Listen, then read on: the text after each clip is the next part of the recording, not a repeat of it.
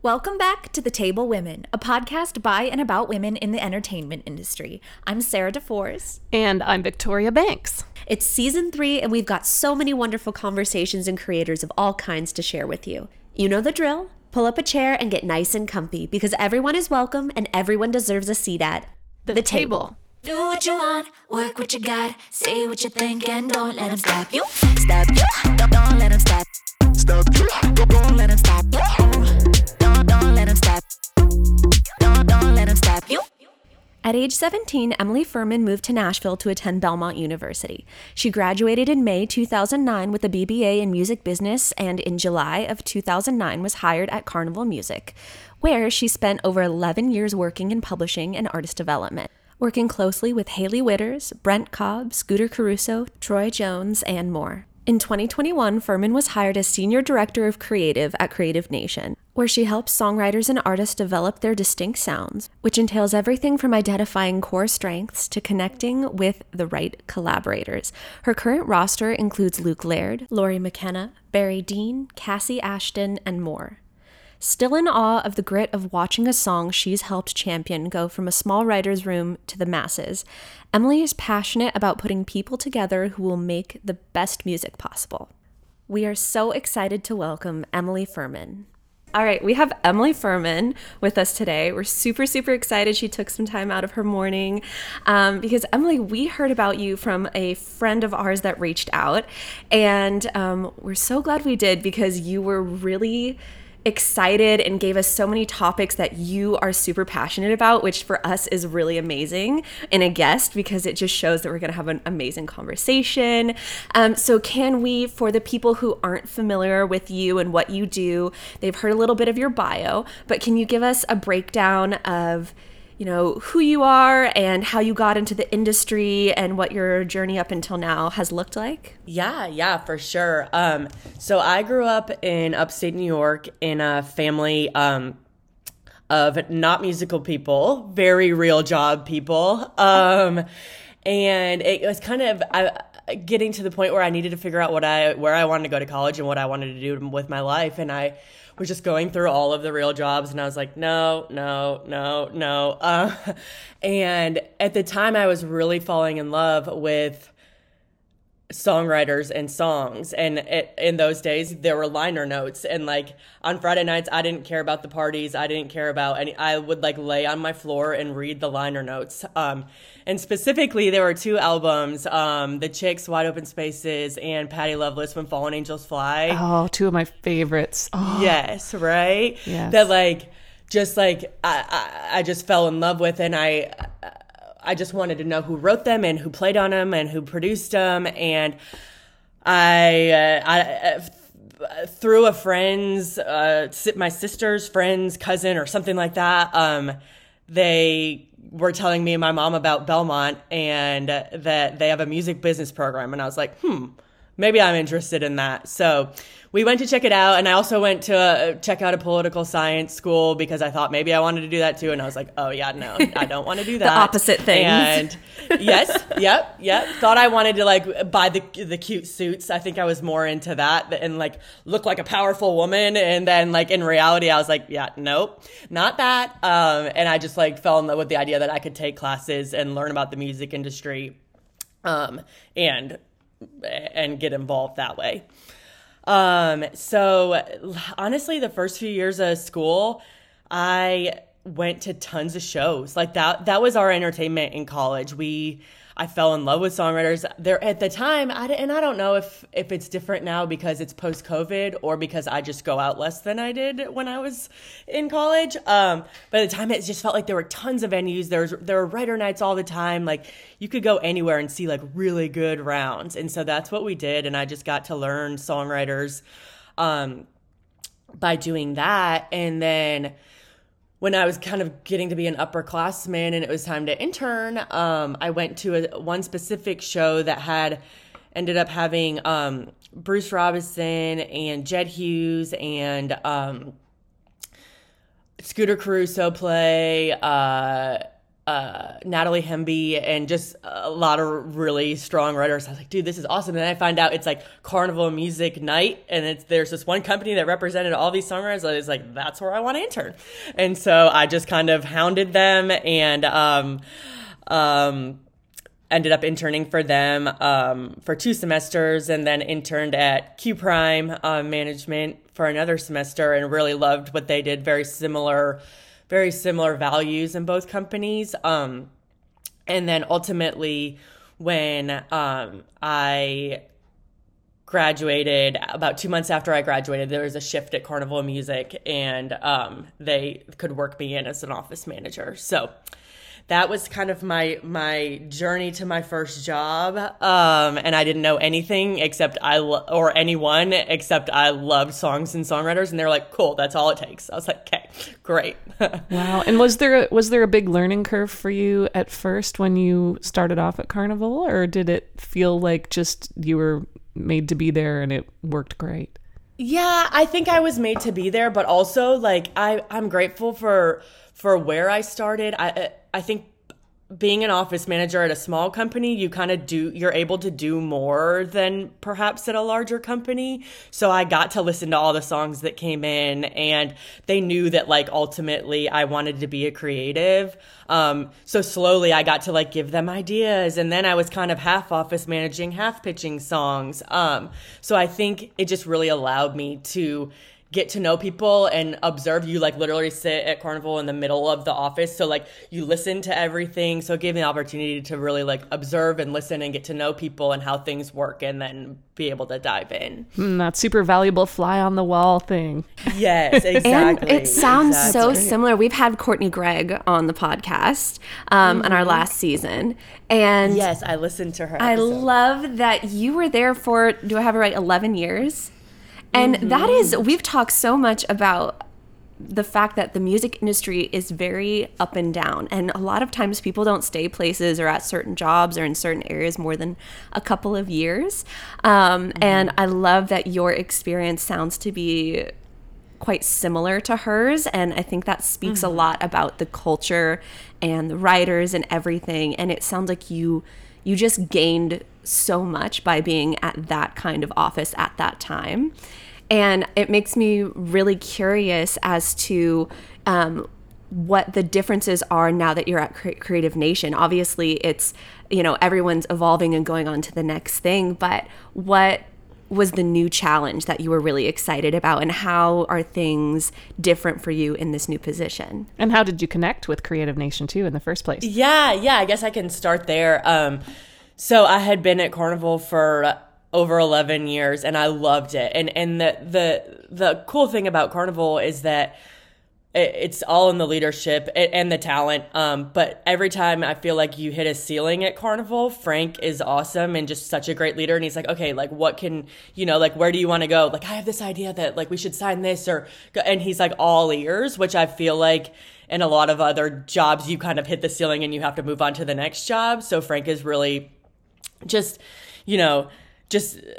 values his employees and their opinions.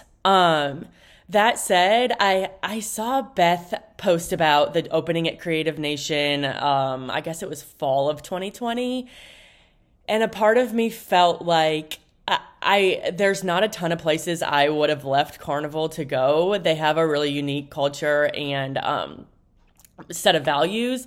I think like the biggest factor that made me excited about them was just a new set of writers, a lot of writers that I really liked and respected, and some young writers I didn't know but really believed in and thought that I could bring something to the table. So that was, and then the culture again is really similar. They have a really close knit culture. They were back in the office every day, which again, it was like kind of during a strange part of COVID, but small office. It was just nice to be around people, and especially when starting a new job, bouncing ideas and learning people, writers, and learning, your coworkers' tendencies and that kind of thing. It just felt really exciting to me. Yeah, and it sounds like you had a really strong woman at the helm of things. And here we talk a lot about champions for us as we come up in the industry, and especially women helping other women. What has that looked like for you, and what does that look like for you now that you're a little bit settled in and you kind of know these new people? Yeah, Beth is awesome. And coming from having Frank as a boss, I was very picky about what I wanted because I knew how much Frank valued his employees and like the freedom he let us have and how just our ideas were heard. And Beth is the exact same way. So having her has been awesome. The structure of Creative Nation is really cool.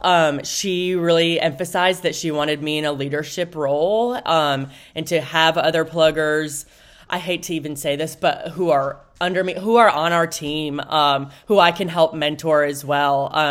And she just really builds me up, creates opportunity.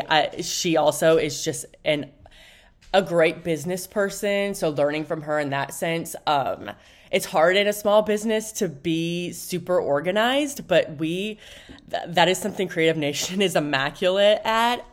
We have a person, at first I started, I admittedly was like, why are there so many staff members at such a small company?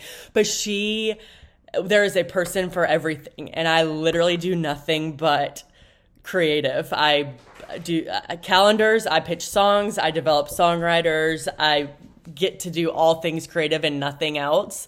And she finds people to do the other things who are really passionate about all the other things, because as we know, there's a lot behind the scenes in this industry. So I really respect her for that too. And yeah, just all things, she's building me up and feels like she's really like wants me to get to the next level.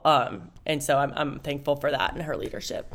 Yeah, you mentioned developing songwriters, and you've had a chance to be involved in a lot of different journeys for songwriters along the way. Can you talk a little bit about your role in developing songwriters and in developing artists? Yeah, for sure. So the year I started at Carnival, we signed 2 months later, we signed Brent Cobb, who has had a really awesome career. And in 2012, we signed Haley Witters. So I worked really closely with both of them as writers and artists. Brent a little more as a writer, Haley all in on the artist. And I really fell in love with that. It's an all-encompassing job. I mean, it's everything from booking shows at the time to what font do you want your logo to be to, But what I really fell in love with and what I'm thankful I get to just focus on at Creative Nation is the songwriter side of artist development. Okay, like we need this kind of songs, or this is what is really firing you up and the direction you feel like you need to go in. Okay, what songwriters do I know that you should get together with, or who should you be meeting? And, just getting to be really creative in that way and come up with ideas and learn about artists' goals and passions and help them get down the road is really rewarding and something I love. I don't think people always realize how difficult it can be when you're working with a songwriter who, typically songwriters write all sorts of different kinds of songs. And when you're trying to zoom in on what works best for them and what is their sweet spot, what makes them special as a songwriter. So can you talk a little bit about that and how you find that for somebody? Yeah, for sure. It takes a couple of years. It's a, as y'all have probably heard, I believe it's a 10-year town. It's not always that for everyone, but and sometimes it can be frustrating, the journey and how long, but I think to have artists that last and have longevity and mean something in the end game, it's a long road. So I think it takes a couple years, and sometimes more than that, sometimes a little less than that. But for them to really write, you oftentimes start at the bottom and work your way. You find your people. Do you meet with them pretty regularly? Yes. Yeah, for sure. So at Creative Nation, what's cool about what we do, we meet with them at the end of every year, and they fill out a goal sheet for the following year. So who do I want to write with? What artist albums what do I want to target? Who are some new people that sound interesting to me? So we get to work off that for the year, and then bring our own ideas into it too. Like, okay, you're really liking this kind of writer. You would like this person too. So we get to stretch them a little bit, but it really like keeps us organized and helps us to know every writer is different. Sometimes their goals look super different, and we don't want to have a one size fits all for every writer and artist that we work with. So like, some years our artist writers are very artist heavy, and for instance, Steve Mokler this year is putting out a record, so he's doing a lot for himself this year, but maybe next year he might be doing a lot for pitching. So we just want to make sure that their goals are what we're working for. Yeah, and it's so, I always think it's so funny. It always reminds me of, like a mom setting up play dates for her kids. And it's, when you Yes. first sign a new writer, it's like, okay, here's kindergarten. Did you meet anybody you like today? And do you think you want Right. another play date? It totally And is. it sounds Yes. so funny. And Who would be a good influence? Exactly. Yes, exactly. And who they have older Exactly. siblings, so maybe they could, you know what I mean? And it's you Yes, think about it like yes. that, but then it's also really you form these friendships and these crews that take you through the rest of your quote unquote life, your career life, and your actual life, because you become friends and family with these people. So it's your role is actually very integral to the entire success of the company and people's careers, and it's so wonderful to have someone in that role that's really excited and passionate about it, because we've all seen people in every role possible that just like are not stoked about their job, but they do it, and that really makes all of the difference. And it makes me wonder what you have seen for yourself and on behalf of the people you work with in general, in terms of if you see any differences between women and men in the industry, because you get to work with so many different people and so many different sides of everything. Do you see any differences when it comes to gender, or have you and your people been pretty fortunate? Yeah, so in terms of like the boys club and pitching songs, it definitely exists, and you see relationships that I'm never going to have as a woman. I'm married and I have a 2-year-old and a 0.5 a babe in the oven, and I'm not gonna. I feel like there are relationships you make when you're out like drinking with your buddies that I'm not gonna have. That said, I think something that's really helped me a lot. I grew up in a family. My mom, her side of the family were rural farmers. My dad's from Brooklyn, and they are very loud Italian New Yorkers. So I've learned to just be a people person.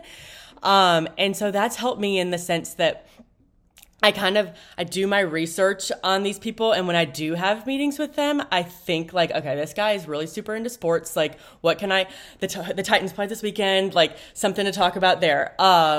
This producer is in his 60s, and I'm in maybe at the time my 20s, now my 30s. Like, he produced, Tracy Lawrence record and whatever that I loved. Let's like start off the conversation talking about that. So I think that like there are ways to have conversations with these people and Bridging the gap, make yourself stand out.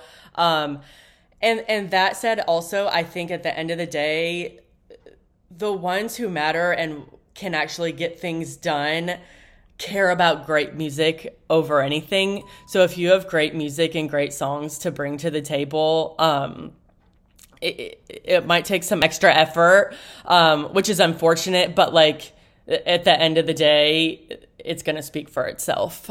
So you use that to your benefit. Yeah, you find points of commonality, and then you kind of go from Yes. there.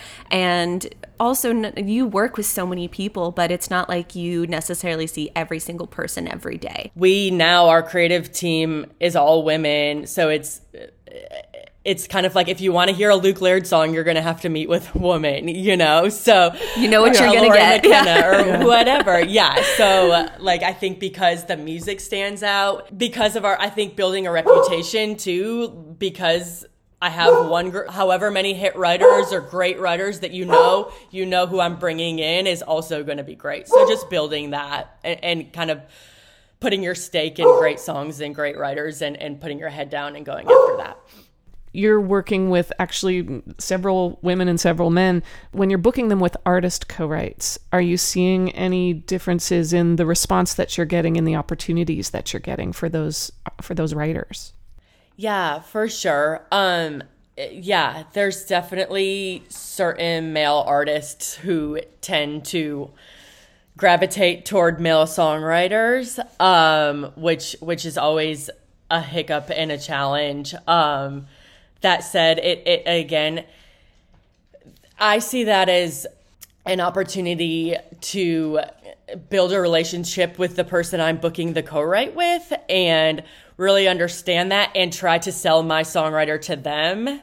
And I think that there are ways to get in that way. For instance, Lori McKenna writes with males just as often as she writes with females, and she obviously has a name in hits, but I think that because she didn't always, and because her songs were great, and because there was a lot of effort going into no, she can bring something to the table just as much as this person can bring something to the table. Y'all need to listen. Y'all hear me out here. So advocating for them, you maybe need to do a little bit more advocating. Definitely, the effort is unfortunately sometimes needs to be extra, but I'm up for the challenge. Yeah. And I want to go back to just quickly before we get too far away from it, because it was really something that I think is important for listeners to hear. You mentioned you come from a very strong, assertive family, people who are very used to hard work and getting things done. And it makes me wonder over your journey what you've had to cultivate to be so confident in your job and your abilities, because so much of doing this is also your personal confidence and your inner well and being able to draw from that when things are difficult, in addition to being able to deal with people and dynamics. So what are some things that you really are like, I've had to develop this, or I've always had this, and this is a big part of how I'm able to go about every day and be confident and do my job? Yeah, I think it all starts with the leadership I've had. I think from the get-go, I was treated like I bring something to the table. When I said this would be a great song for this person, they were like, yes, it would, run with it, and that they also would say, I'm thinking Frank Liddell and Matthew Miller was a mentor of mine at Carnival, and Beth currently,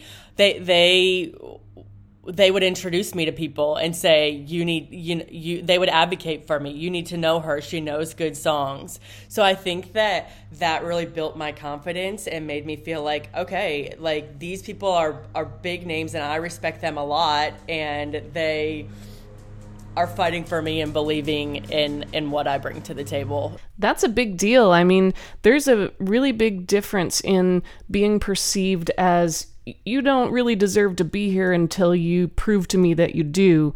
And you totally deserve to be here and just rock, and I believe in you. There's a really big difference in how that makes you feel and the kind of attitude that cultivates in a job. And I think back on my history as a songwriter and the different situations that I've been in, the different publishers I've been with, and it hasn't always felt like I was treated like you deserve to be here. And having that, being valued at that level as a baseline really changes your energy about your job. It changes your productivity, and it encourages you to really risk more and try more. And like you said, the outgoingness that you have, that enthusiasm that you have, is a really big factor in your ability to do your job well and your ability to communicate across gender lines and across just completely different sociocultural lines. So I think that's really interesting, and it's great that you've had that experience. I know you mentioned Beth, obviously. Have there been other women in your background that have given you that support? It sounds like Frank also gave you that support. He did, yeah, and they've both introduced me to really great women. A couple stand out. Cindy Foreman is a publisher I really admire. Robin Palmer is a publisher I really admire. These are women who treated me today like they treated me the first day I met them, who have really great taste in songs, who have authority, but don't think too highly of themselves. I just think they have the right balance of all the right things. They really champion great songs, and they have an opinion, and they have an identity and something about them, but they're also really kind and ready to help the next one in line. So I've really appreciated working with them, and I'm sure there's many others I can't think of on the spot, but those are the kind of women that I gravitate toward. And it sounds like also, sounds like, and we all know that having that kind of attitude towards your writers, your creatives, the people on the industry side, that type of attitude really trickles down to everybody, and not even just being able to see what it looks like to be a strong, compassionate leader, but also to the analogy of children again, if you have parents or publishers in a team that are very open and want to hear what you have to say and how you feel and want to include you in things, it's going to make you a lot more open to share. And there are so many creatives who don't feel like they have that ability with their team to be super honest and super open, or like they're invited into the room and able to be a part of the discussion. And agency in a career is really, really important, especially if you're an artist and trying to adhere to your authenticity. So it sounds like you've been really fortunate to be in offices and environments that are really conducive to that, despite the ups and downs of what the industry as a whole may be experiencing. Definitely. And I'm able to, because I definitely have friends who aren't in those situations. You just see, I don't know, leaders who kind of only want you to get to a certain level, because if you're too successful, then it's a threat. Instead of, I see, if Alex on my team gets a cut, I'm like, heck yeah, I'm doing something right, and or it's not even all me, but we're doing something as a team together that's making a difference, and we're getting our writers down the road, and at the end of the day, that's honestly all I care about. That brings me to what I've found to be the most valuable piece of advice I've gotten, and it's so not groundbreaking or it's something you've heard 1,000 times, but it's check your ego at the door. And when I've seen that, it's just the difference in happy, peaceful, excited, great leaders in the industry versus the people that you just don't want to be around, you know? I remember at Carnival, the first time I ever really experienced this, we had a catalog song cut that had been pitched 1,000 times, and thankfully somebody, heard it or remembered it or liked it, played it for an artist, and they cut it. And I remember talking to the other publisher and being like, "This is so exciting," And I remember them being like, "Who pitched that? Did I pitch that? Did you pitch that? Let me."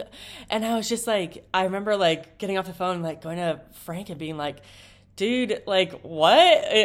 I am just so excited about this song. I don't care who pitched it, And he told me this, and I feel like it's gonna sound controversial at first, but bear with me because it's not in the end. He was like, people who have our job don't understand that they're replaceable. He's like, the songwriters, the musicians, the artists, they're bringing something unique to town, and it's our job to promote it and pitch it." And he's not saying at all, obviously, he didn't value me and he thinks as a human I'm not replaceable, but like, let's just hang our hat on what our writers are doing and getting them down the road instead of tallying our own personal victories. And again, I'm not saying you can't feel proud of that as industry people, and that you can't, take pride in what you're doing and feel like you're contributing to something. But as we all know, there's a line of being humble about it, and a line of like, that's all you care about. That it is when becomes unattractive, and people don't want to work with that kind of people anymore. It allows you to participate in the team and the spirit of the team, and to celebrate other people's successes like they're yours, because they are yours. And I see that a lot when I look around in the industry. People really have trouble sometimes wrapping their heads around that, and they feel like someone taking advantage of an opportunity or someone having a success is somehow depriving them of their chance. And what we don't realize is opportunity creates more opportunity, and success creates more success. And if we can think about it that way, then it just kind of starts this wheel rolling for all of us together. Exactly. And how nice is it to consider, but I might have got this cut, but this person set up the co-write, and this person introduced me to the person who helped me cultivate the relationship with the person who cut the song, who advocated for the song at the label or whatever. So it's just, again, to have that mindset that there's a whole lot of people working to get us down the road, and let's see it as a team effort. Again, be proud of what you do, but in the end, our goal is to get great music out there and get songwriters and artists and musicians down the road, and let's just focus on that. Well, and definitely celebrate your successes, and that makes me think. I'm curious about how you mentioned earlier on, when we were looking at some of the notes that you made prior to this interview.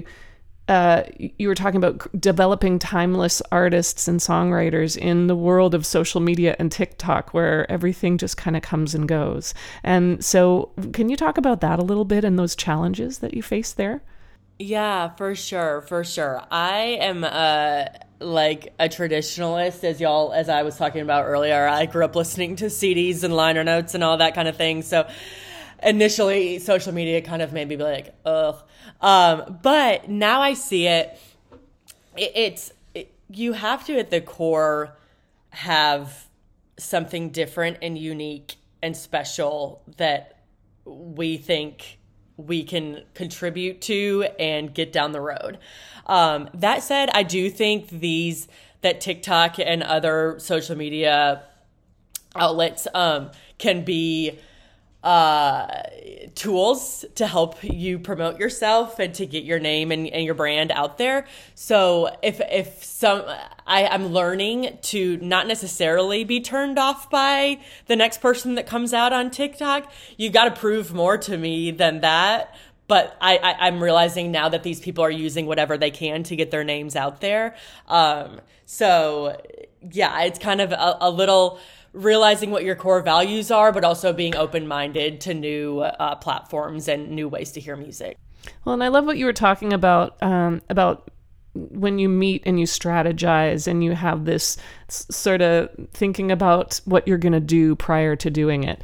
And that's super important about where are we aiming this ship and what kind of career are we trying to create together? And it's because it's easy to get lost in the push and pull of the immediate response that you get in social media. And then you can find yourself suddenly, how did I get way over here when I was trying to go over there? And sometimes the ship doesn't even need to cross through social media for some people and their trajectory, and some people it's really vital for Definitely. Yeah. So just kind of, finding the right path for those people, and being open-minded and staying true to your values and to what they want to do too. It doesn't do us any good to sign someone who's big on TikTok and has all these crazy numbers if we also aren't passionate about what they're doing. So it's a team. It's a two-sided coin there.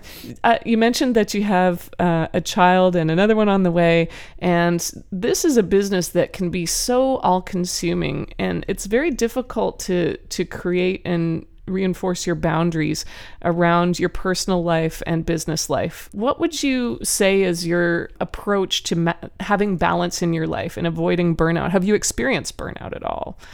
Definitely. I don't know if y'all felt this way too. The first 5 years in the industry, I was out every single night of the week, and I loved it. I really did. You're meeting people, you're getting to know artists and writers that are out there, and really just kind of building your contacts. But it got to a point about 5 years in so I went to Belmont. All my friends were either songwriters or music business majors, got my job right out of college, went straight into it. And again, loved it for a while, but then I like took a step back and I was like, dude, I like beer and football and normal people. And I just like miss all of those things. Yeah, like I started to like expand and go to other neighborhoods of Nashville and be like, wow, look at all that's out here, you know. Look at all these normal lives. Yes. So through a friend in the industry, I kind of started to dive into this friend group of people who weren't in the industry, and they were all playing in a kickball league together. And I was like, whatever, I don't know how good I am at kickball, y'all, but I just need to meet some people. And that really was the start. I met my husband there, and that really was the start of like realizing how important it is to have other interests and friends and get outside of it a little bit more, because I was experiencing burnout. And then when I met my husband, got other friends, and kind of established this new balance, it made me so much more excited again about going to work, because I knew that like I could also turn it off at the end of the day, you know? So it was definitely a process, but I encourage people to meet people, find an activity, a hobby, a church, whatever your thing is, to meet some people outside of the industry and just realize that there's a world out there. We can get so consumed and everything's such a huge deal and we can't turn it off and, I have to respond to this email and like, it's fine. It can wait till tomorrow. It's really healthy to have other outlets. When your passion, which is usually your hobby, becomes your career, then all of a sudden it can leave you with nothing else in your life. So yeah, exactly. Absolutely. One of my co-writers, Emily Shackleton, she has she recently realized that about herself too, and she was like, I need to do something else besides just music. All I do is music all the time, and think music and talk music and write music. And she started to grow flowers. So she's growing these beautiful flowers, and she's got a little sort of kind of hobby flower arranging business on the side that she created from this thought that I need to have something else in my life. And it's just grown things for her so much, and you can see a change in her as a human since she started this. So are you still playing kickball? Are you still doing that? I am not playing kickball. My husband had a serious knee injury, and that we were kind of like, okay, that is the end of our intramural sports days. Hang up the kickball shoes. Yes, exactly. But we have lots of friends that we made from that.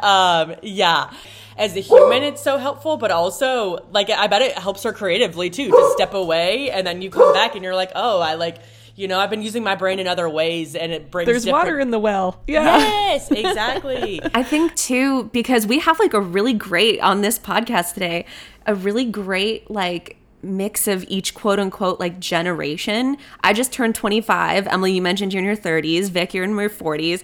And it's like the perfect little step stool. And I feel like watching you and listening to you guys talk just now, I can see the trickle down of the mentalities and the things that you and the women before you have had to figure out and gotten to figure out. That like for me now, in my mid-20s, and all of my creator friends that are writers and artists as well, we talk so much more about mental health and burnout and about diversifying. Every time me and my friends meet a new friend that's not in the industry, we're like, yes, go us, go you. We love it. Tell me about your 9 to 5. Tell me all about it. And it feels very new and like such a privilege, because we've all seen and heard the stories about people being taught that you have to go a million miles an hour until you burn out, and then take 10 minutes and then go right back at it. And if you don't, you're gonna, just next in line. And it's so true that everyone is replaceable. So you have to keep your ego in check. But it's also like, you also have to fill up that well. And so for me, like I can see how the industry and the mentality has changed in such a healthy way. And especially with COVID, we've had so many conversations. I mean, Leslie Fram even was like, oh my gosh, COVID, I didn't even know how burnt out we were. And she was still going a million miles an hour, but taking time. And we all found other hobbies and different things, and it makes me really excited for my generation and the next generations to come up and have more normalcy and more longevity in our careers and have less of that, I think I just can't do it anymore, because you lose so many really beautiful, important people if they just don't function quite the same way. That's true, Sarah. That's really like nobody ever had any sort of conversation with me about work-life boundaries or burnout, and until like years, like a decade and a half into my writing career. And it got to the point where I would be getting in the car to go to another write when I'd already done, 5, 6, 7 that week. And I'd be like crying in the car, just talking out loud to nobody about, I don't want to do this. I can't do this. I can't do this, and it's like you reach that breakdown point and you realize this is not the way that this is supposed to work. If you can't keep giving and not putting anything back in, there's just no way. And in a business that mixes your creativity with the monetization of that creativity, it can just harvest it out of you endlessly. And you have to be the one that creates those boundaries. So that's why I think it's so interesting, Emily, your relationships with your writers and the conversations that you have with them. Like, do you talk with them about the pacing of their songwriting, the pacing of their career, that kind of thing? Yeah, definitely. It's part of our meeting. So as I mentioned earlier, we meet at the end of every year, and then we do a mid-year check-in, and then just to like go over those goals. And then obviously we're talking all the time anyway. But part of those conversations is, what's your ideal? How many days a week do you want to write? And for most of them, it's 2 to 3 days a week. So a couple of them like to write more than that. I think it's like where you're at in your career too.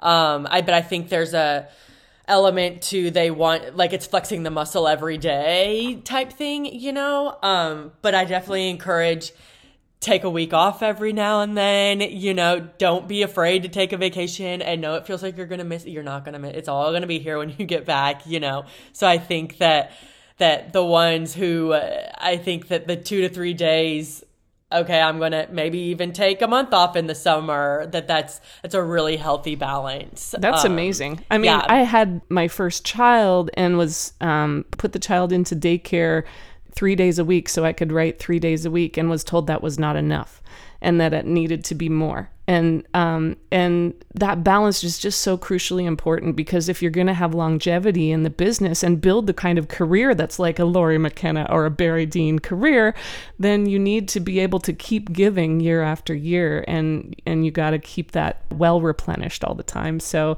I think it's fantastic that you're having those conversations. Definitely, because as y'all know, even the greatest writers in town, the most successful writers, don't write great songs every time they write. So it's kind of like, let's save our ideas and not try to just every day have to pound something out. Let's like really make it matter and be strategic and be excited about going into the room instead of feeling like I have to do this today, That mentality makes me so happy. Even just hearing you say like 2-3 days a week is the norm for you guys, because when I moved to Nashville, I started out in LA when I was like 14. So when I moved to Nashville, I worked in the industry side for about a year and met a really successful older guy like in the industry, and his thing was still very the old school, and he would always tell writers a song a day. And I was like, even then I'm like, that sounds like such dedication, but I could not do that.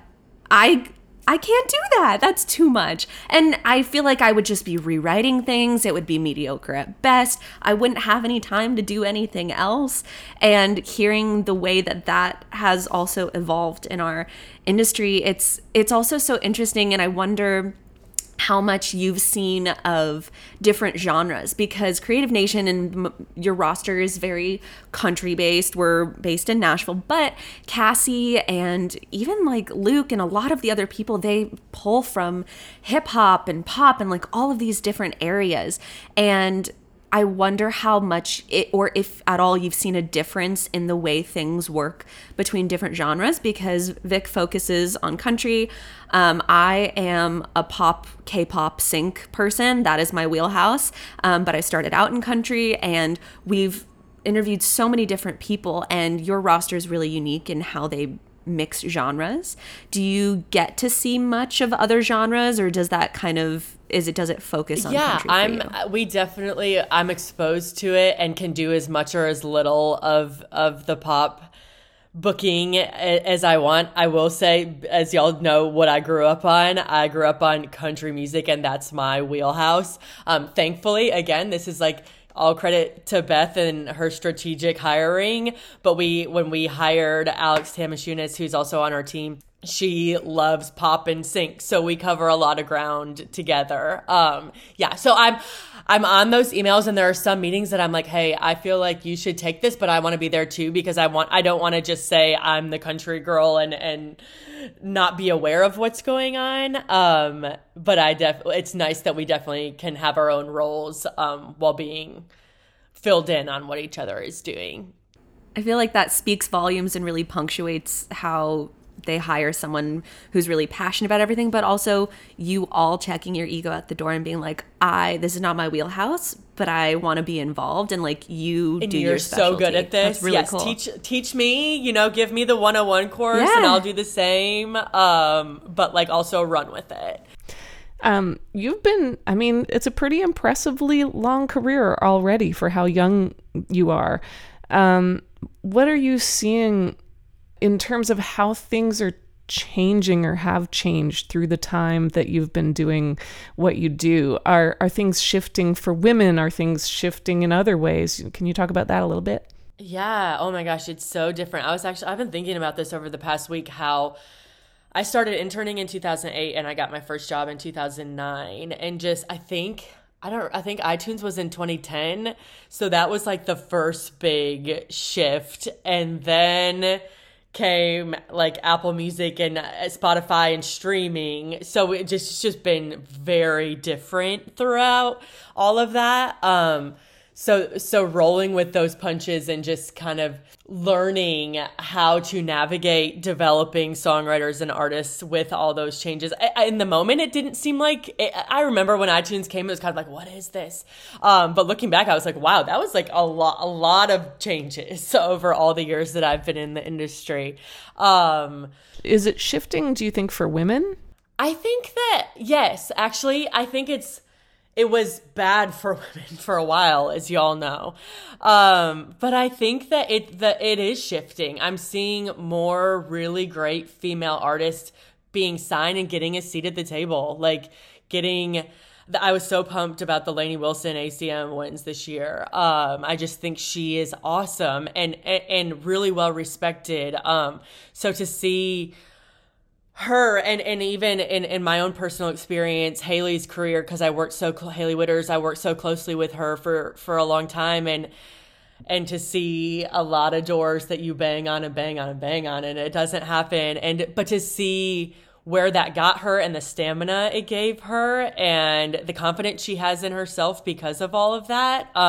It sucks, the period that we went through, but I think we I don't even know if we're better for it on the other side, but we are more determined. We are coming out stronger than ever. Yeah, exactly. So I think it's awesome. I think it's really great. And I think there are so many, I could tell y'all so many great female artists that I'm excited about right now. So just the fact that they are just as much a part of the conversation, seemingly. I think radio and label-wise it needs to catch up, but publishers are often the first ones to develop and get to know the younger artists coming to town, and there's some badass females. So in the next few years, I think that we're gonna have a major shift. We'll see the wave come through. Yeah, come through the labels to radio. Yes, it's our time. Amazing. That's exciting. Should we go into our rapid fire questions then? I think that's a perfect place to start. Okay, let's do it. Let's see. If you could ask God or the universe or your higher self, whatever you want to call it, a question, what would it be? I keep going back to my grandparents who have passed and can I talk to them? Or, what are they doing? I'm a Christian, so I think I'm going to get to see them again one day. But just, yeah, what I think just what's it like, what are they doing and what's it like there, and is it as good as I? It's just really hard to picture. Are they all hanging out together? Right? You know? Yes. Yeah. All right. If you could clone yourself and live a totally different life, what would the other you be and do? I am obsessed with food and cooking. So I think like Ina Garten. Oh. Like I don't necessarily think I'd like want to like be a chef because again, work-life balance, I don't feel like you My get mom's that. a chef. Yeah. Amazing. Oh my gosh. It's a lot. But yeah, yeah, so hard. Be the Ina Garten. Yes. And I'm not saying I'm sure Ina had years that she had to, but like the specialty food store in the Hamptons that she owned for forever, just sounds so dreamy, and her show, and I just feel like she's a very mentally healthy person, and just if I could clone myself and be Ina Garten, that would be awesome. Yeah. What kind of chef is your mom? So my mom, she's a regular chef, but she specialized in French pastries. So I grew up in wine country in Northern California, and she owned a French patisserie for like 30 years. So every time I go home, I just like come back the Pillsbury Doughboy, but like the croissant girl. Whatever. Yeah. I know, right? It's great. Yeah. I'm not complaining. What's one thing that people don't know about you? Well, my best friends know this, but I'm very untrendy. Like, I don't know anything about celebrities, pop culture, anything. I went to the Grammys for the first time this year. So did I.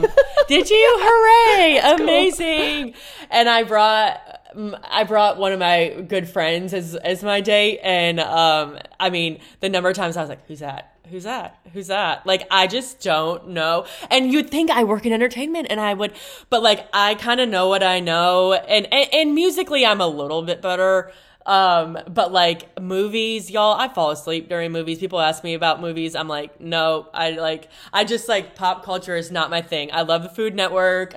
I love reading and cooking in my little backyard and sitting and picking at my flowers, and I'm a little bit of an old lady. That sounds way more healthy. Sounds way more healthy. I feel like it's kind of nice too, because you don't fangirl, and for the really cool big people, it's kind of like, oh, she's chill, and you don't even know you're being chill. Totally, you're just like nice to meet you. Exactly. Because you don't know who they are. Yeah. That used to be me. Yeah. What do you do? It still is me, but I've had so many experiences in town here where I'll be like, oh, hey, what do you do? And someone comes up to me and is like, they just wrote like the number one. I was like, I don't know who they are. I'm so sorry. That is so something I would do. But hey, if you've checked your ego at the door, you don't care. Like, you kind of find that endearing. One of my favorite things at the Grammys was we were sitting up in the nosebleed seats, and we were like, we're just gonna talk to everyone around us and see what's up and if they're having fun. And we just started conversations, and next thing I know, I'm having a conversation with the girl who won a classical vocal Grammy on one side of me, someone who was up for the New Age Grammy as a harpist on the other side of me, someone who produced the Justin Bieber Peaches record in front of me, and this badass chick who was a mixing engineer on the Her record and the Jon Batiste record, and she ended up winning her first Grammy when Jon Batiste won Album of the Year. And we were all like freaking out. Woo! And we videoed her, and it was like the coolest thing, just like nobody had an ego, and maybe we were all sitting up at the very top, Yes, I love that's amazing. That's amazing. So cool that like all those different, like, you all got to like come together and meet each other. That was one of my favorite things about the whole experience. Amazing. And then you saw Doja Cat, and then I saw Doja you're just Cat. like right at the end, you're like, great way to end the night at the after party. All right. What is your favorite thing about yourself? I think my ability to talk to anyone, and see value in everyone. Again, with the way I grew up, my family being from really different sides of the way my parents grew up. They divorced when I was young, but they're very different political sides of the aisle, very different religious beliefs all over my family, very different upbringings. Like, I love them all.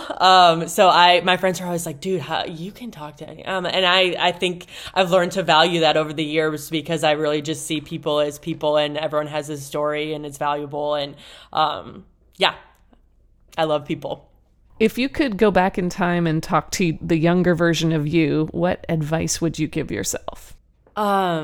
Celebrate every milestone along the way. I was just talking about this with my coworkers, but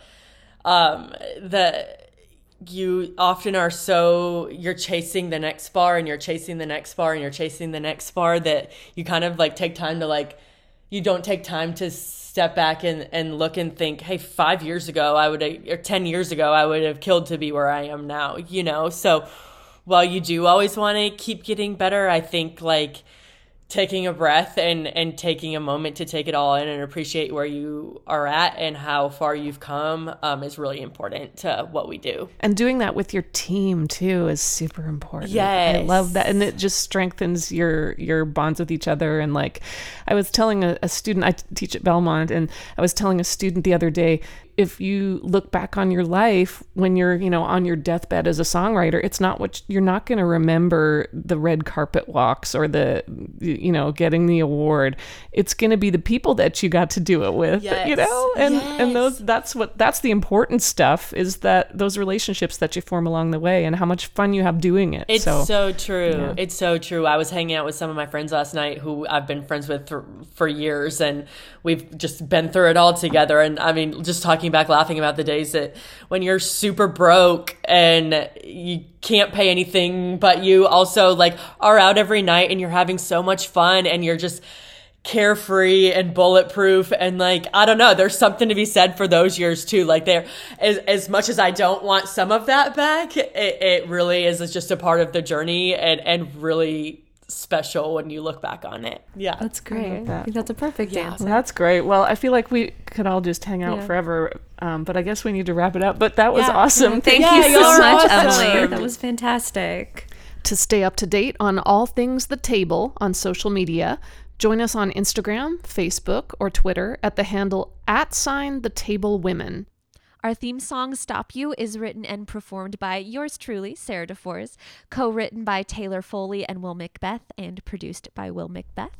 And as always, we'll include links to any creatives, music, television, etc. referenced in this episode in the episode notes. We'll see you next time on The Table. Do what you want, work what you got, say what you think, and don't let them stop you. Stop you.